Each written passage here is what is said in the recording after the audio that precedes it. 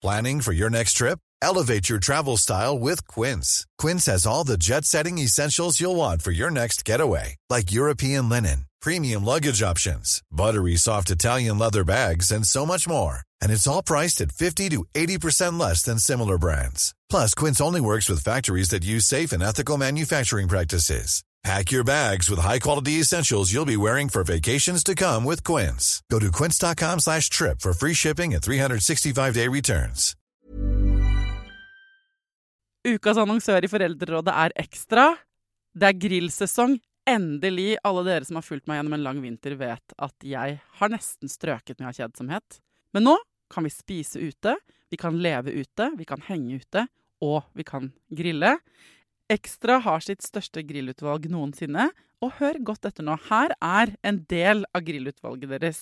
Habanero-pølser, salsiccia-pølser, black-aged pepper-pølser, cheesy bacon-pølser, beefy burger, cheesy burger, skinny burger, big beefy gourmet-burger, fiskeburger med hvitløk, fiskeburger med bacon, røbbet og søtpotetburger, soppburger, barbecue, grillfilet, svinenakke med oregano og tomat, urtemarinert fårefilet, brisket, eller brisket som det egentlig heter, T-bone steak, flank steak, tomahawk, laksefilet med pesto, laksefilet med sitron, scampi med hvitløk og urter, crispy fiskeburger med ost, kyllingfilet med sitron og urter, kylling overlår, gyros, kyllingspyd, smoke, barbecue, lårfilet av kylling og entrecôte.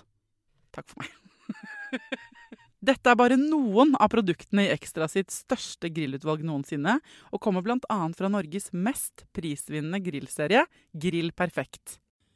I livet med barn så har jeg tenkt ofte at jeg skulle ønske at det liksom fantes et oppslagsverk, en modell, en fullstendig teori om hvordan man var mamma eller pappa på best mulig måte.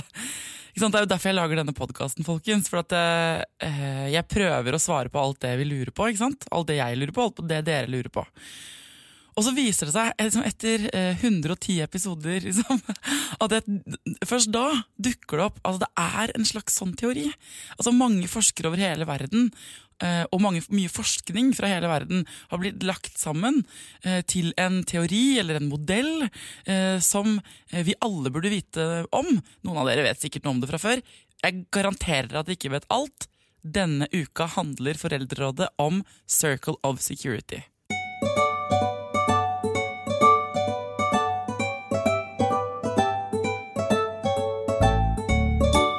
Hjertelig velkommen til Foreldrerådet, psykologspesialister Ida Brandseg og Stig Torsteinsson fra Tilknytningspsykologene. Ja. Den så lang den introen, fordi dere her begge to. Ja. Men det veldig koselig. Takk for det. Takk for det. Dere, det alltid skikkelig koselig, og dere har blitt venner av dette programmet, vil jeg si. Ja. Herlig.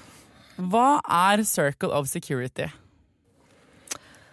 Circle of Security, eller trygghetssirkelen, som det også oversettes på norsk, i utgangspunktet en modell, eller et program for å hjelpe foreldre til å forstå barna sine mer, og forstå seg selv mer, sånn at de kan gi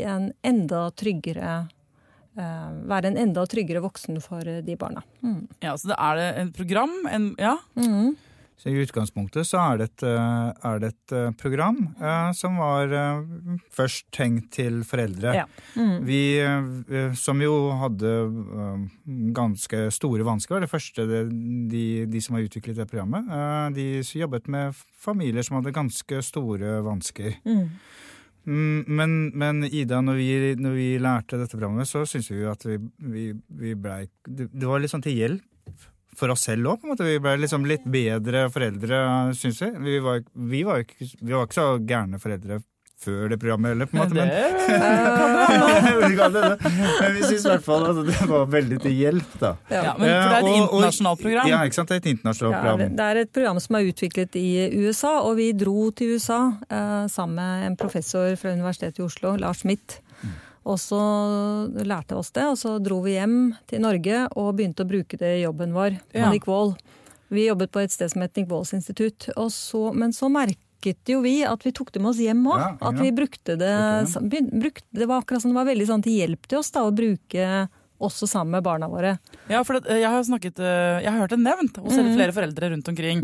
Fordi at jeg tror hvis man er i PPT eller BUP, eller det er et sånt ord man hører om, som Circle of Security, eller KOS, eller hva var det dere kalte det på norsk? Trygghetssirkelen. Eller KOS er det kalles veldig mye. Ja. COS. Og så sjekket jeg det ut, for jeg tenkte sånn, dette er jo kanskje noe vi burde vite noe mer om, da, sånn generelt. Og det er derfor dere er her. Men hva... For dette hvis man googler det for eksempel, så kommer man opp på sånn internasjonal side. Det er masse sånn animasjoner og videoer og masse sånn forskjellig stoff der ute. Ja, det er da den opphavsorganisasjonen, eller mennene da, som har lagd den siden. Ja. Så, men hva er det? Er det liksom en skjult bruksanvisning for hvordan man skal være forelder? Det som er med utgangspunktet for de som lagde KOS, var at de opplevde tilknytningspsykologien, som vi har snakket om i et annet program, som så veldig nyttig på en måte, og de tenkte som så at dette må jo være nyttig for foreldre også å få lære om. Ja. Så mye i KOS handler egentlig om å formidle kunnskap som vi har fått gjennom tilknytningspsykologi og forskning. Ja, på en enkel måte på til en foreldre. veldig enkel måte, og da har de lagd også en sånn visuell modell som illustrerer liksom barnas behov, og det er den modellen vi kaller for sirkelen, eller trygghetssirkelen. Ja. Og sant, forklar, gi oss et crash course. Trygghetssirkelen består av 3 hovedelementer. Det ene er oss som er foreldre, på en måte, eller omsorgspersoner, fordi vi har jo også utvidet dette. Jeg og Ida har fått lov til å utvide litt den modellen også til å gjelde barnehage, skole, altså andre tilknytningspersoner også, og skrevet bøker om det da. Men vi er opptatt av den første delen som er hendene, omsorgspersonene. Og så er det vi kaller for topp og bunn av sirkelen. Hvis dere ser for dere en sirkel, så er det midt på sirkelen. På den ene enden så står du som forelder, eller en annen omsorgsperson. Og på toppen er det barnet som er i utforskningsbehov, fordi barn har jo et veldig sånn behov for å utforske og finne ut av verden. Ja. Og når det behovet liksom er fremst i barnet, så sier vi at barnet er på toppen av sirkelen. Ok, og på bunnen av sirkelen, hva er det der? Der er det vi kaller for tilknytningsbehovet, eller avhengighetsbehovet. Det er når det kommer andre følelser inn i barnet som overskygger litt for det utforskningsbehovet. Følelser hvor de kjenner seg kanskje litt sånn urolig, de kjenner på at de trenger litt nærhet, litt kos, eller litt trøst, eller kanskje de er redde og trenger å kjenne seg beskyttet, eller de bare trenger å skjønne følelsene sine.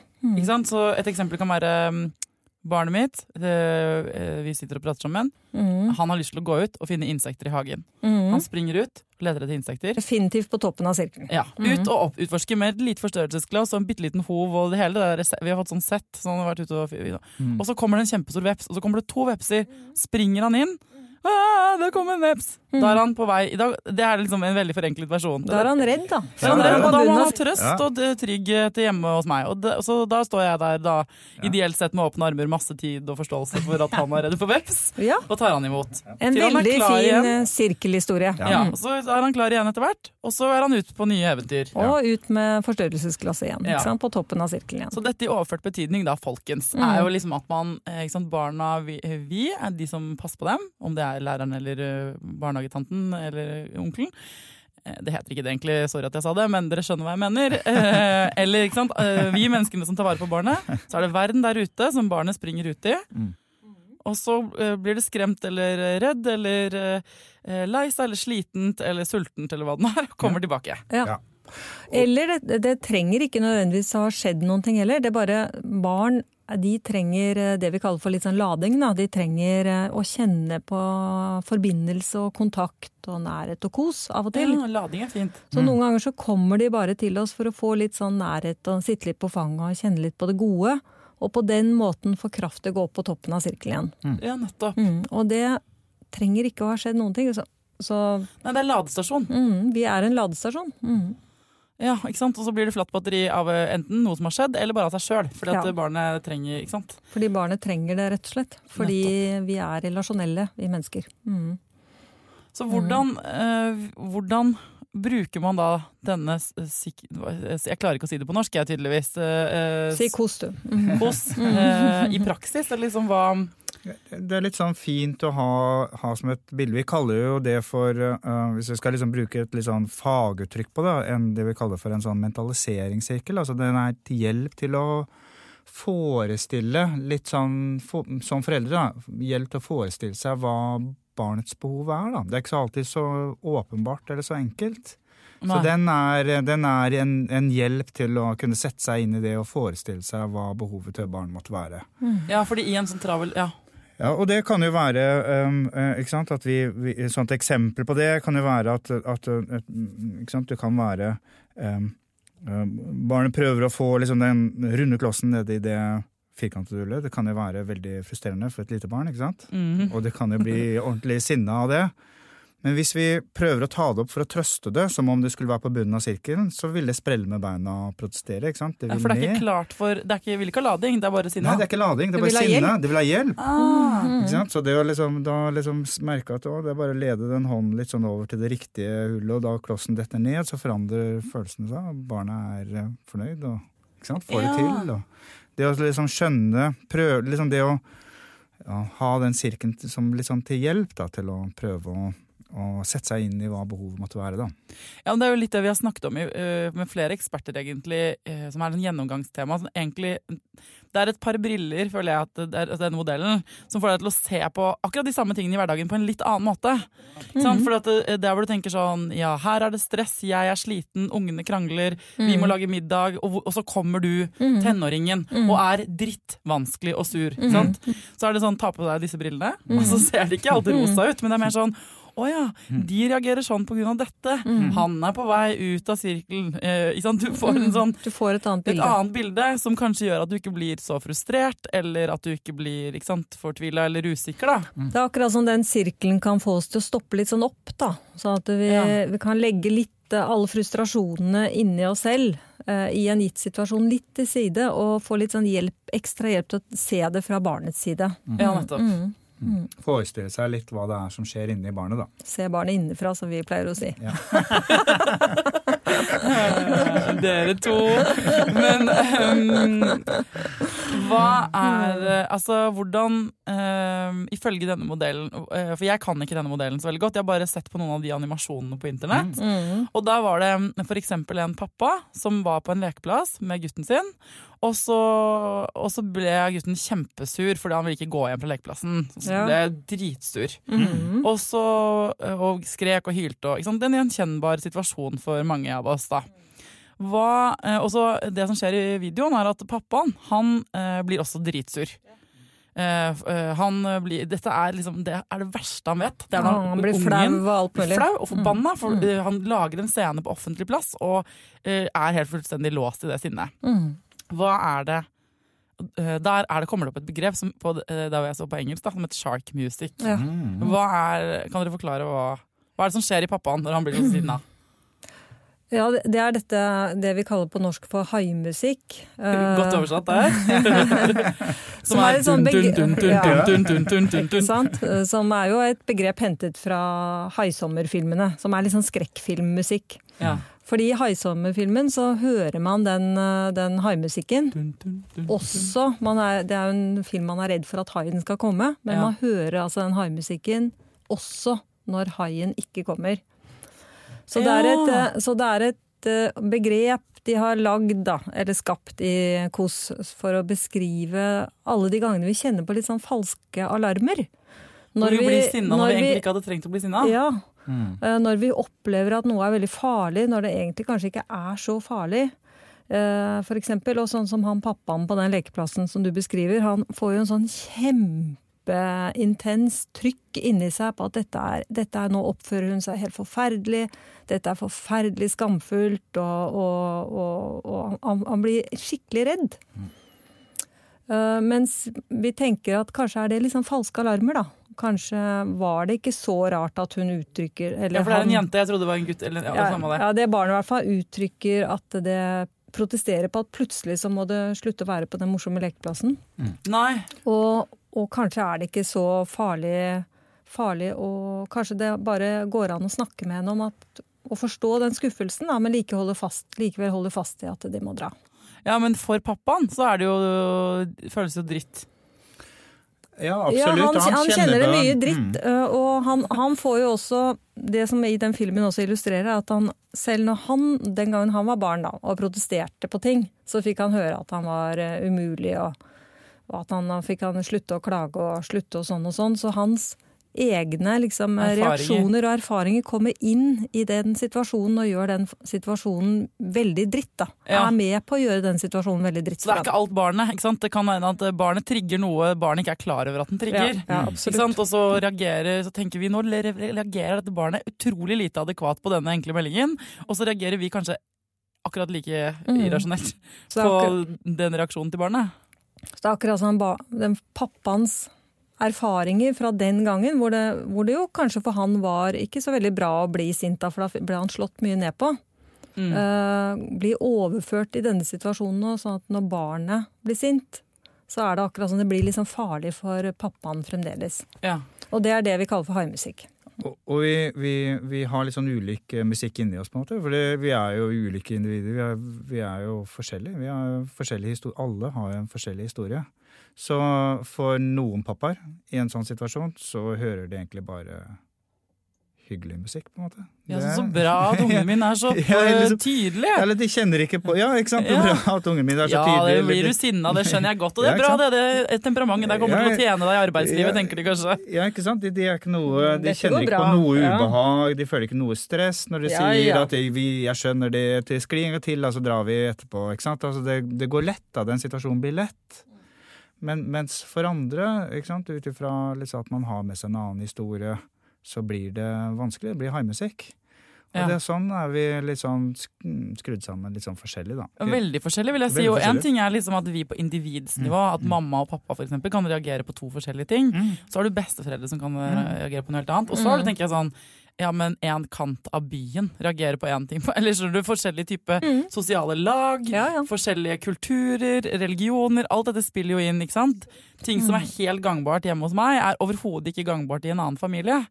Sånn at derfor så blir innvendingen min mot dette, at barnet må jo på en måte, eller har man på en måte, har ikke den pappaen litt rett da, når han blir forbannet for de tinga? Ikke sant?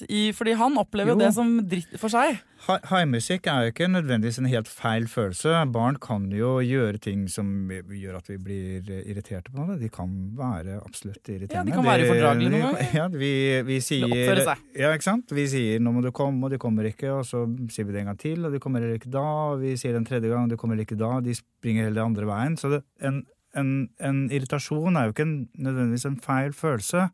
Når vi snakker om haimusikk, når den følelsen blir så stor for deg, da, den irritasjonen blir så stor at det blir ukontrollert i reaksjonen, da. Du blir så sinna at du tenker i etterkant at det var kanskje ikke så nødvendig å bli fullt så sinna, eller du gir helt opp, kan det også være en haimusikkreaksjon, altså du kan bli helt sånn bare avviser barnet og går liksom? Ja, trekker deg helt tilbake og blir litt sånn fjern på en måte. Eller kjenner deg fullstendig hjelpeløs og orker ikke, ikke sant? Du bare kommer deg ikke av gårde fra den lekeplassen på en måte. Du bare blir på den lekeplassen, og barnet liksom bestemmer. Ikke sant? Så haimusikk kan få veldig forskjellige utslag. Da. Det handler om at du mister litt sånn den dimensjonen av å være litt sånn større, sterkere, kunne ha en ledelse.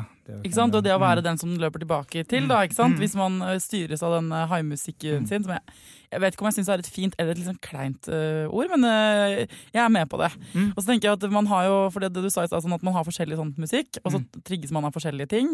Og så det vel også sånn dagsform, og hvor sliten man som forelder. Ikke sant? Min haimusikk skrus opp på fullt volum for ganske små ting når jeg megasliten. Ikke sant? Mens de tingene hadde jeg ikke blitt så sur for hvis jeg hadde vært full av overskudd. Da hadde det vært ikke noe høyt volum på det i det hele tatt. Det hadde vært da har vi litt mer kontroll på haimusikken, alle og enhver, når vi mer uthvilt. Sånn at, men hvordan kan man liksom det jeg lurer på så fordi for du sier at man kan ha rett på en måte, det betyr ikke at haimusikken din helt feil, kanskje det var veldig uhøflig det barnet gjorde, eller at den har oppført seg sånn slemt mot et annet barn eller noe sånt, og så reagerer du veldig på det. Poenget med haimusikken at hvis man blir klar over sin egen haimusikk, så kan man også reagere litt mer sånn, kan bli litt mer effektivt. å komme ut av det. Ja, absolutt. Altså enklere for deg, ikke så dramatisk for deg selv som forelder. For det er det som er meningen med det begrepet, er at hvis man får vi vet jo det at det å sette ord på noe er med å berolige oss selv. Så hvis vi kan, når vi kjenner på veldig uro sammen med et barn som trigger oss da, så kan vi si det er bare haimusikk. Og så, det er jo bare haimusikk. Og så vil kanskje det, når vi greier å plassere det sånn, så vil vi kanskje kjenne oss litt roligere og få et slags sånn rom eller en kapasitet til å se hva er det hun egentlig trenger nå, eller hva er det han egentlig trenger nå. Nå som han ligger der og spreller på gulvet, hva er egentlig behovet hans? Hvor er han på sirkelen egentlig?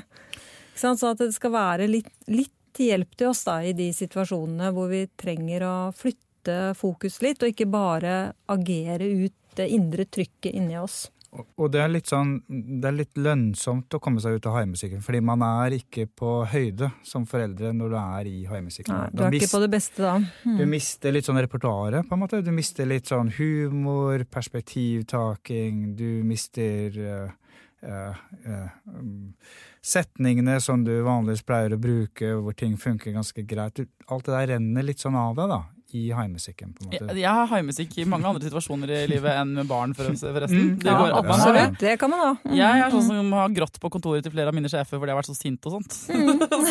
Men det har tatt meg liksom, nå er jeg 35 år, det har tatt meg noen år sånn de siste 5 årene, føler jeg, dette kan jeg tulle med dem med og sånn, men jeg har liksom måttet gå ut og trekke pusten og tenke sånn, ja vel, hvorfor begynner jeg å grine i de møtene? Eller sånn, jeg har måttet kartlegge sånn, hva er det i meg som skjer de dagene det, ikke sant? Da er det sånn at man opplever seg urettferdig behandlet, det reagerer jeg veldig på. Eller hvis det er kombinert med at jeg er sliten, det er sånn mine triggere.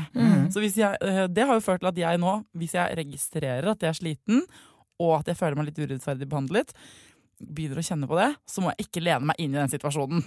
Fordi jeg vil gjerne unngå å gråte på kontoret. Ikke at det er noe gærent å gråte, men det er bare litt effektivt da, for samarbeid. Så da prøver jeg å lene meg litt tilbake og tenke sånn, nå må du gå et annet sted, og roe deg litt ned. Tenke deg om, og få vekk den brennende følelsen i brystet, før du går tilbake og fortsetter. Du har alltid en sjanse til å ta denne praten her med sjefen din i morgen. Høres under sjefen min er lyst, og de er kjempegreie. De har latt meg gråte alle gangene på kontoret, og jeg har funnet ut at det ligger på meg da, mer enn på dem. Men den strategien du hadde her, det er jo den vi gjennom KOS da, ønsker å hjelpe foreldre til å få. Til å stoppe seg selv litt, ikke sant? Når du kjenner at nå skjer det noe inni meg som nødvendigvis kanskje ikke helt passer her. Så da kunne jeg greie å roe seg litt da. Er det det? For nå stoppet jeg jo et sted på sirkelen på noe veldig spesifikt som er haimusikken. Jeg tror vel modellen inneholder vel sikkert mange andre ting. Hvilke andre ting er det som er... Haimusikken kan jo dukke opp på ulike deler på sirkelen, både på topp og bunn på en måte. Det er jo noen foreldre som kan bli litt sånn trigget av barnets utforskningsbehov også. De kjenner seg litt... de blir veldig redde og synes at verden der ute er litt skummel og holder gjerne litt sånn barnet igjen, og de kjenner seg litt sånn kanskje litt sånn forlatt og til overs på en måte, når barnet er veldig selvstendig da. Ja, og kjenner at når barnet er veldig selvstendig og kommer forslag, så har man kanskje mer andre forslag som man stopper barnets utprøving på en måte.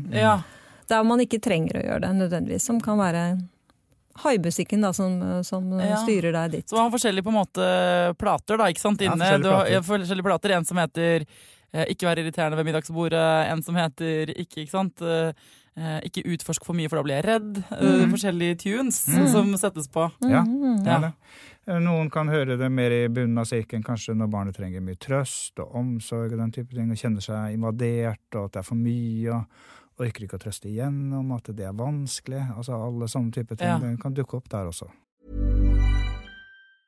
Jewelry isn't a gift you give just once. It's a way to remind your loved one of a beautiful moment every time they see it. Blue Nile can help you find the gift that says how you feel and says it beautifully, with expert guidance and a wide assortment of jewelry of the highest quality at the best price. Go to BlueNile.com and experience the convenience of shopping Blue Nile, the original online jeweler since 1999. That's BlueNile.com to find the perfect jewelry gift for any occasion. BlueNile.com.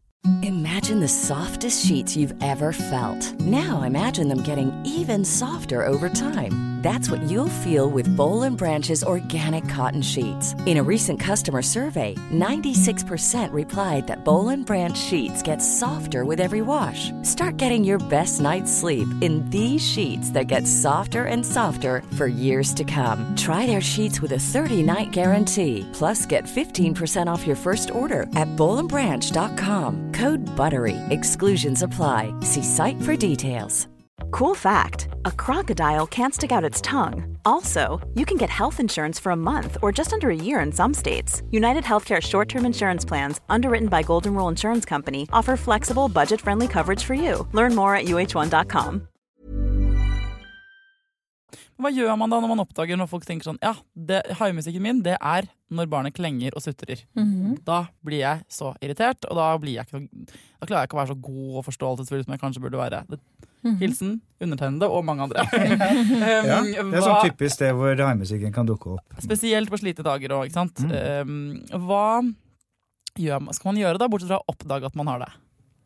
Greier man å oppdage at man har det, så har man jo kommet et langt skritt da, egentlig. Liksom erkjenne at der reagerer jeg på måter som ikke til det beste for barnet mitt, og ikke i tråd med det barnet mitt trenger. Så oppdage det, og så på en måte prøve å roe seg litt i det, og så prøve å tenke hva det barnet mitt egentlig trenger. Hvordan roer man seg liksom i det? Det hjelper jo mye, sånn som meg og sjefen min, å bare komme på det, ikke sant? Bare det litt sånn til hjelp. Og få komme seg ut av rommet kanskje, og ta seg litt sånn tid da. Men når et barn sånn sutret og klengete, så det jo mange foreldre som da føles det veldig slemt å ta seg en pause. Hvis du skjønner, hvis det det du trenger for å... Ja, det jo mange foreldre som oppdager at når de klarer å stoppe haimusikken og møte barnet litt i det behovet da, så går det ofte, altså haimusikk jo litt sånn falsk alarm, man gjør jo plutselig ting litt sånn større for en selv enn det trenger å være. Og oppdager da at når de klarer å skyve den haimusikken til side og være der da, ordentlig. For det jo det haimusikken gjør, du klarer ikke å være der ordentlig. Men når du klarer å skyve den til side og være der ordentlig, så blir man mer effektiv også. Barnet kommer seg fortere igjen, og man håndterer situasjonen på litt annen måte. Da. Det går ikke så lang tid som man kanskje så redd for. Da, på en måte. Jeg kan tenke på det, for man sitter jo av og til og snakker med venner og sånn, ikke sant? Og så forteller de... Et eksempel liksom at en venninne av meg fortalte at lærerne på skolen hadde reagert veldig på noe sønnen hennes hadde sagt. Mens når jeg hørte det, så var jeg sånn, det noe farlig da? Ikke sant? Og da blir man jo stilt på, ikke sant? Der det jo haimusikken til lærere på en skole går av, og så har man jo litt sånn respekt for man en forelder, og man tenker kanskje man jo bare lekmann, mann og kvinne da, ikke sant? Mens de pedagoger og ansvarlige. Så man tenker sånn, men da det vel de som har rett, eller man kan bli stående litt sånn i tvist mellom de to. Har barnet mitt vært slemt nå? Så det så alvorlig det den har sagt på skolen, eller det egentlig ikke så farlig? Ikke sant? Det litt vanskelig å vite. Ja. Absolutt. Lærere, selvsagt. Og barnehagepersonale. Alle som står oppe i nære relasjoner kan høre haimusikk. Da. Det ikke forbeholdt til barn heller. Man hører jo haimusikk også i parrelasjoner, sammen med kjæresten. Ja, men det jo noen ganger alarmen burde gå. Ikke sant?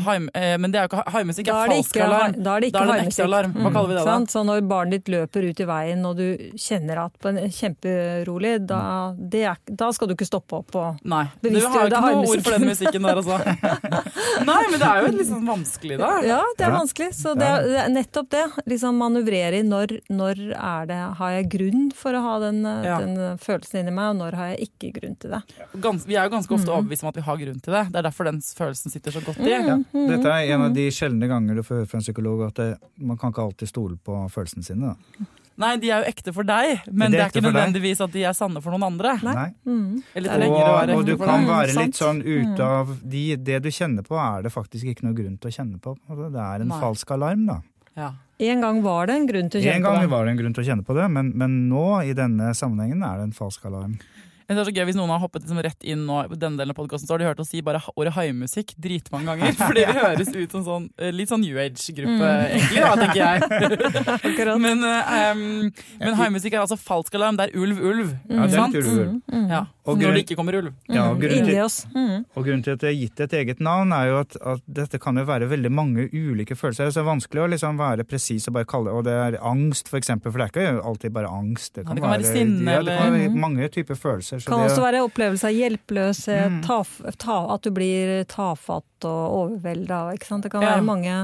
At du føler deg aktivert da, på en sånn måte som er ubehagelig for deg, som styrer situasjonen mer enn du føler at følelsen styrer situasjonen mer enn hjernen din, på en måte. Absolutt. Men er det noen andre deler av Circle of Security dere har lyst til å forklare, som jeg ikke, for dette her var jo det eneste jeg hadde sett noe om. Ja, altså det som er også veldig fine begreper, synes vi, er på dette er jo liksom, nå går vi inn i det stammespråket, sirkelspråket da. Er det flere sånn? Ja. Ikke sant? Vi snakker om hendene, som er liksom oss voksne. Vi som tar dem imot. Vi som tar imot, og også støtter de opp på toppen av sirkelen.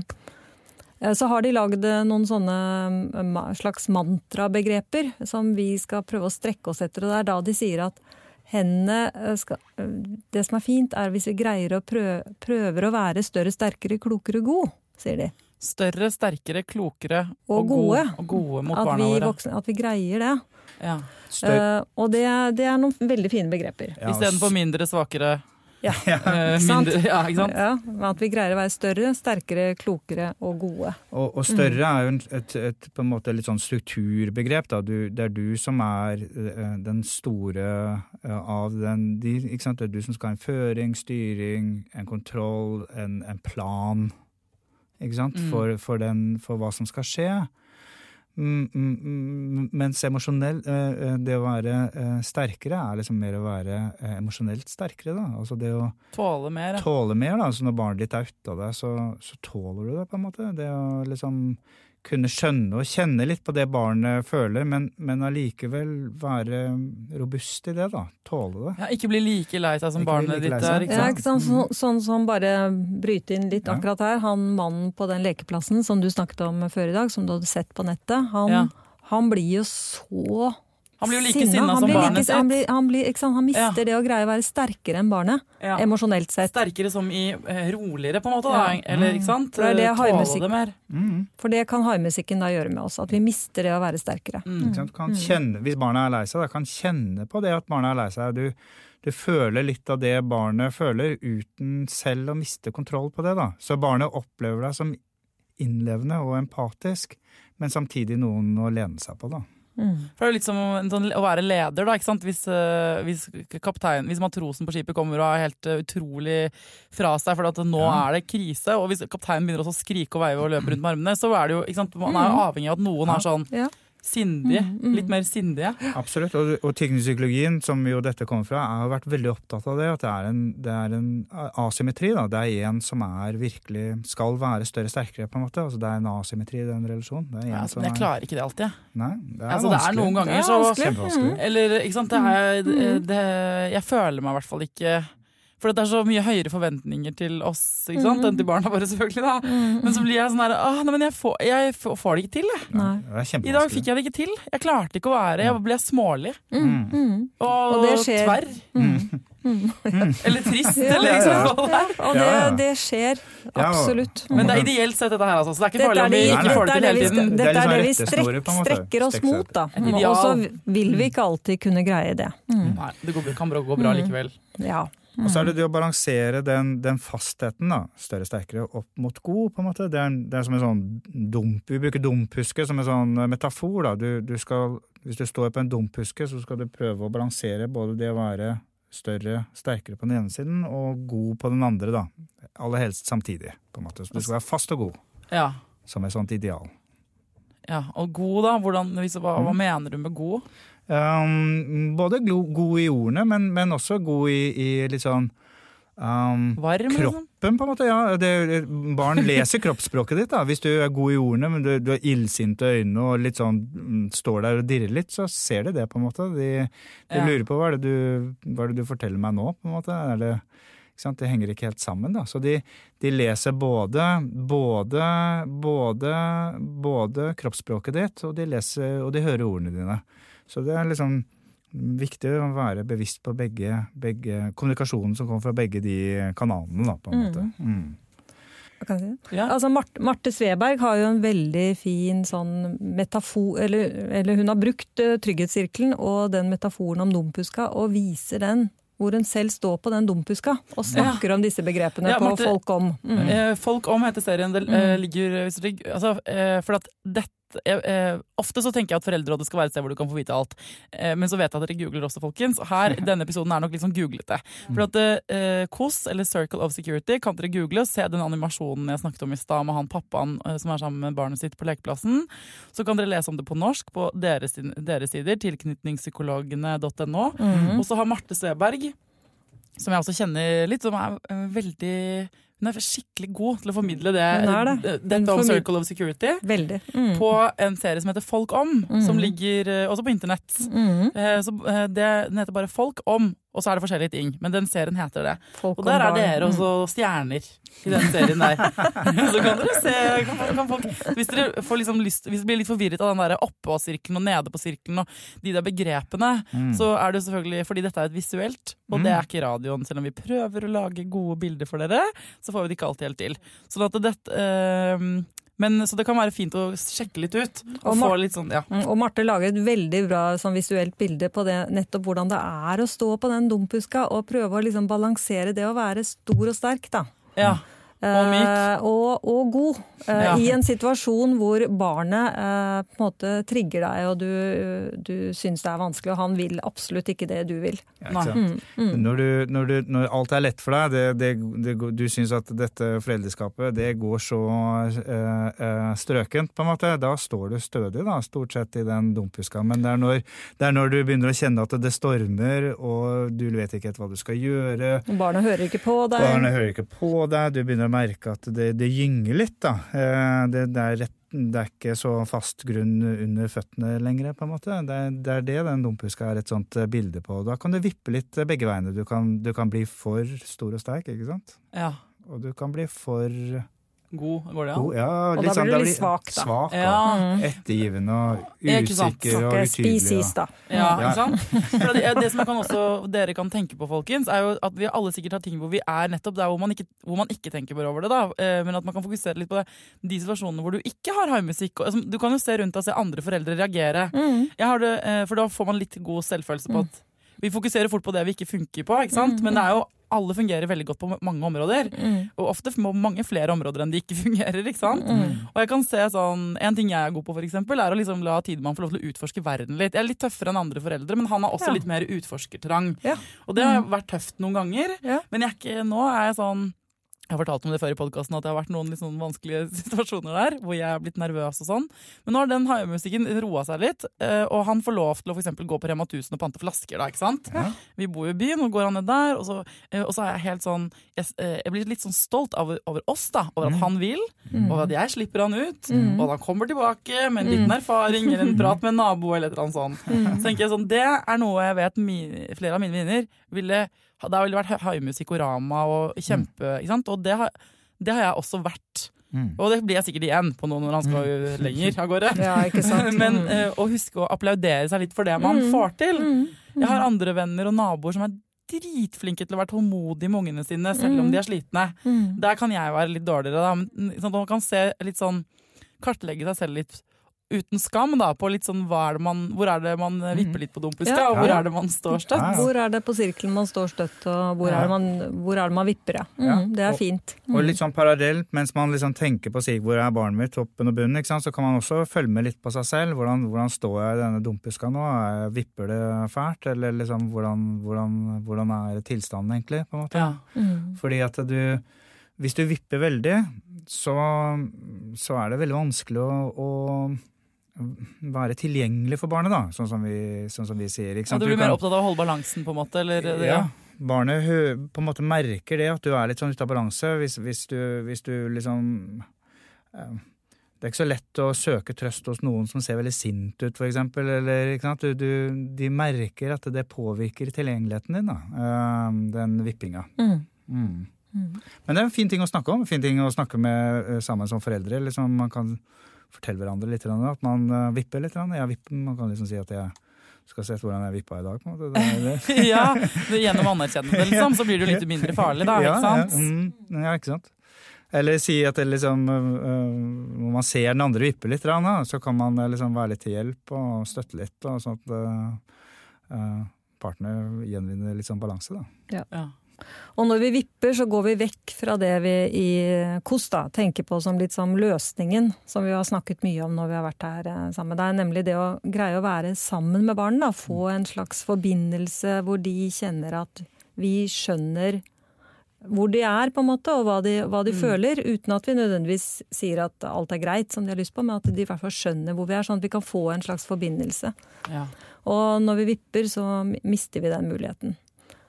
Men det siste liksom kanskje også viktige begrepet I KOS reparasjon. Ja. At vi, som det veldig interessant altså med reparasjon, synes jeg. Ja. men det kunne vi egentlig snakket en time om. Gjerne komme tilbake og snakke om det en time. Fordi at vi gjør feil, vi foreldre, ikke sant? Og vi gjør feil. Og hvis vi greier å reparere, så kan det jo skje så innmari mye bra. Ja. Så hvis vi vipper på dumpuska, men kommer tilbake til barnet og får opp og greier å komme I en sånn posisjon hvor vi får en forbindelse med barnet igjen. Ja. Og så kan det skje veldig mye fint for barnet om vi greier det. Ja, og den reparasjonen har vært innom det I flere andre episoder også, fordi at det jo viktig, jeg har jo alltid spurt sånn, men det helt krise å bli skikkelig sinna noen ganger?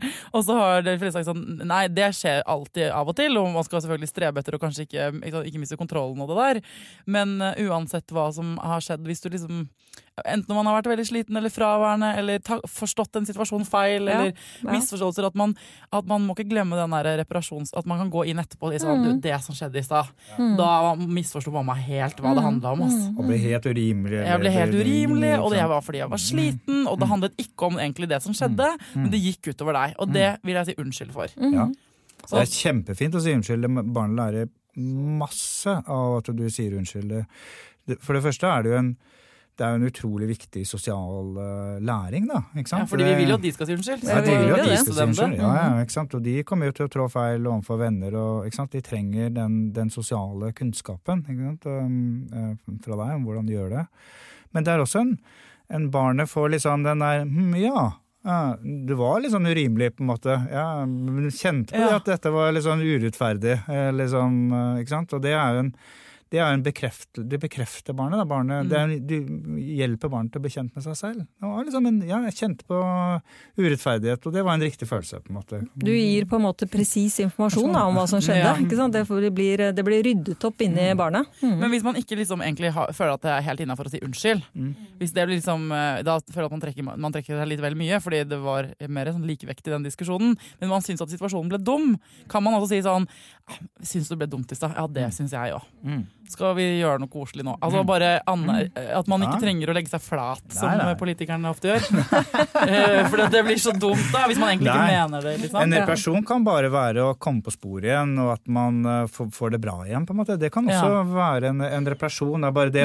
Bare det for barnet å kjenne at du påkoblet igjen, og at du går litt sånn videre, og at det nå liksom skjer det bra ting igjen. Og den erfaringen med at voksne ordner litt sånn opp, da, ikke sant?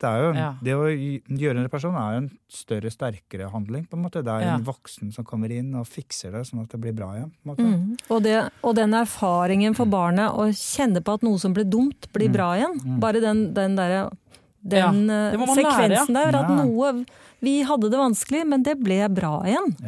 Bare det å oppleve det veldig utviklingsfremmende. Jeg har vært sammen med en fyr som var kjempedårlig på det. Og jeg har vokst opp I sånn hjem hvor man aldri skal legge seg uten å være venner igjen, som jo kanskje for mange liksom litt irriterende også da. Men jeg ble helt sånn gæren av at liksom, da blir det jo, hvis vi aldri liksom får landet krangel, så kommer vi jo så ikke videre heller. Da vokser det bare en sånn stor sekk med dritt som blir liggende sånn, en dag så eksploderer det, og vi jo ikke kjærester lenger, så det kan hende det var det. Men det kjempeviktig. Ja, det er veldig viktig. Man må kanskje ikke bli venner før man legger seg, men jeg liker best det da. Men i hvert fall få reparert, sånn at ikke man blir gående og gnage på ting i det uendelige. Så det er veldig viktig der og da, men og i tillegg så lærer barna at ok, man er i vanskelige ting, men det kommer man seg ut av, så at man blir kanskje ikke så redd når man er i vanskelige ting. Nei, for man fordi skjønner man at det går har over. At det vonde kan bli godt, på en måte. Hvis jeg skulle prøve å oppsummere KOS, eller Circle of Security, eller Trygghetssirkelen, nå klarte jeg til og med å si det på norsk, så er det, folkens, en måte å forstå barnet ditt på, eller det som skjer i oppdragelsen på, da. Ikke sant? Sånn at det er en modell. Det er ikke liksom, vi kan ikke ta en blodprøve av barnet og så finne Circle of Security. Det er jo mer en modell. Litt sånn veikart, på en måte. Et veikart. Ikke sant? Både til å forstå barnet, men også til å følge med på seg selv, da, og hvordan en selv reagerer i forhold til barnet. Ja, og der er det liksom, det er ganske enkelt å forstå egentlig, så jeg anbefaler dere å google det litt. Og så handler det mye om at du skal sende, ikke sant, eller vi foreldre, skal lede barna våre både ut i verden, og la dem springe av gårde og utforske, og også hjelpe dem når de trenger hjelp ut i den store verden, og også ta dem imot når de vil tilbake og enten lade eller ha trøst, eller få hva de nå enn trenger da, for mat, eller hva det nå er. Og så er det en del sånne, for eksempel haimusikk, som vi har snakket veldig mye om. Det er egentlig bare en måte å gjenkjenne deg på når du selv får en liksom overdrevet reaksjon på noe som egentlig ikke er så farlig. Så det er jo en jeg vet fortsatt ikke om jeg liker det begrepet, men nå er det jo det heter da. Litt sånn skrekkfilmmusikk da. Ja, sant? At det kan si sånn dun, dun, dun, dun, dun, dun inni hodet ditt når du... Og jeg tror liksom poenget med begrepet er at den anerkjennelsen av det trykket man kan kjenne på av og til som foreldre, at det er nesten umulig å stoppe de ordene på en måte. Man har lyst til å stoppe de ordene, men det er nesten sånn at det går liksom ikke an. Det trykker så hardt på da, og det tror jeg liksom er liksom også meningen med det begrepet, å liksom forstå det trykket da, og anerkjenne det trykket. Jeg skjønner det er et veldig godt uttrykk. Jeg bare synes det er litt kleint. Men jeg bruker det, lover å bruke det. Det er bra. Godt å høre. Nei, men bra. Dere får komme tilbake og snakke med meg om flere ting en annen gang. Det var kjempehyggelig å ha dere her. Veldig hyggelig å være her. Tusen takk.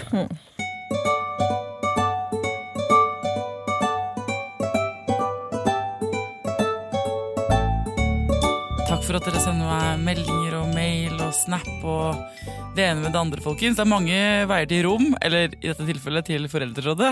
Jeg har laget en Facebook-gruppe også, hvis dere vil ha kontakt med meg.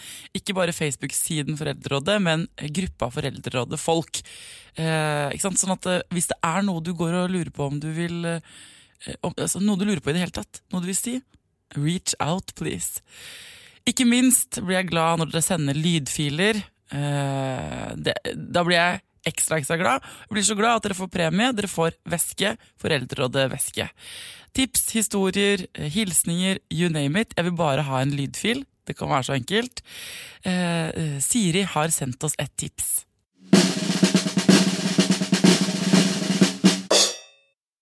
Mitt tips for å få barn til å roe seg, eller særlig som på kvelden, er å fortelle en historie som du finner på, hvor barnet er hovedpersonen. Tusen takk, Siri. Tusen takk for tips. Jeg vet at det er å be folk om å gå the extra mile og sende inn et lydklipp. Det er akkurat som at folk nesten heller legger ut videoer av seg selv enn lyd, fordi alle synes det er så kleint å høre sin egen stemme. Men det skal jeg innrømme, det synes til og med jeg. Man blir aldri vant til det, selv ikke når man er radiostjerne, som undertegnede. Folkens, jeg elsker dere. Få andre mennesker til å laste ned podcasten Foreldrerådet. I går holdt jeg foredrag for gamle folk over 70 år. De har en datagruppe på et eldresenter i Oslo, og jeg dro dit for å lære dem å laste ned podcast. Og hvis de får til å laste ned podcast, så synes jeg alle andre i vår målgruppe også skal kunne det. Jeg anbefalte ikke Foreldrerådet, for de var jo ikke helt målgruppa, tror jeg.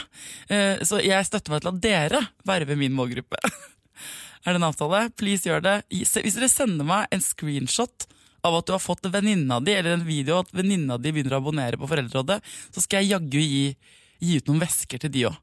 Det er viktig å spre det glade budskap. En slags vervekampanje, liksom. Ja, bla bla bla, ukeblad. Takk for at dere hører på, er poenget mitt. Til neste gang, ta vare på deg selv, ta vare på ungen din, og lykke til.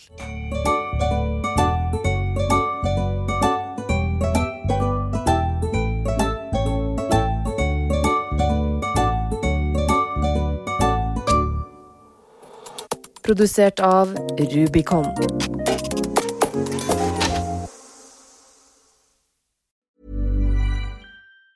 Planning for your next trip? Elevate your travel style with Quince. Quince has all the jet-setting essentials you'll want for your next getaway, like European linen, premium luggage options, buttery soft Italian leather bags, and so much more. And it's all priced at 50 to 80% less than similar brands. Plus, Quince only works with factories that use safe and ethical manufacturing practices. Pack your bags with high-quality essentials you'll be wearing for vacations to come with Quince. Go to quince.com/trip for free shipping and 365-day returns.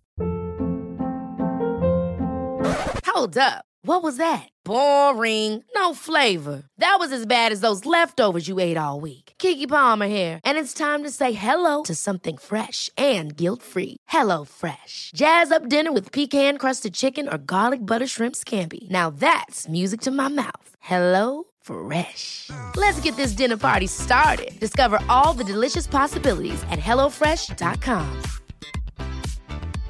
Hey, it's Paige DeSorbo from Giggly Squad. High quality fashion without the price tag. Say hello to Quince. I'm snagging high-end essentials like cozy cashmere sweaters, sleek leather jackets, fine jewelry, and so much more. With Quince being 50 to 80% less than similar brands. And they partner with factories that prioritize safe, ethical, and responsible manufacturing. I love that. Luxury quality within reach. Go to quince.com/style to get free shipping and 365-day returns on your next order. Quince.com/style. Hi, I'm Daniel, founder of Pretty Litter. Did you know cats tend to hide symptoms of sickness and pain? I learned this the hard way after losing my cat, Gingy. So I created Pretty Litter, a health monitoring litter that helps detect early signs of illness by changing colors, saving you money and potentially your cat's life. Pretty Litter is veterinarian developed, and it's the easiest way to keep tabs on your fur baby's health right at home. Go to prettylitter.com and use code ACAST for 20% off your first order and a free cat toy. Terms and conditions apply. See site for details.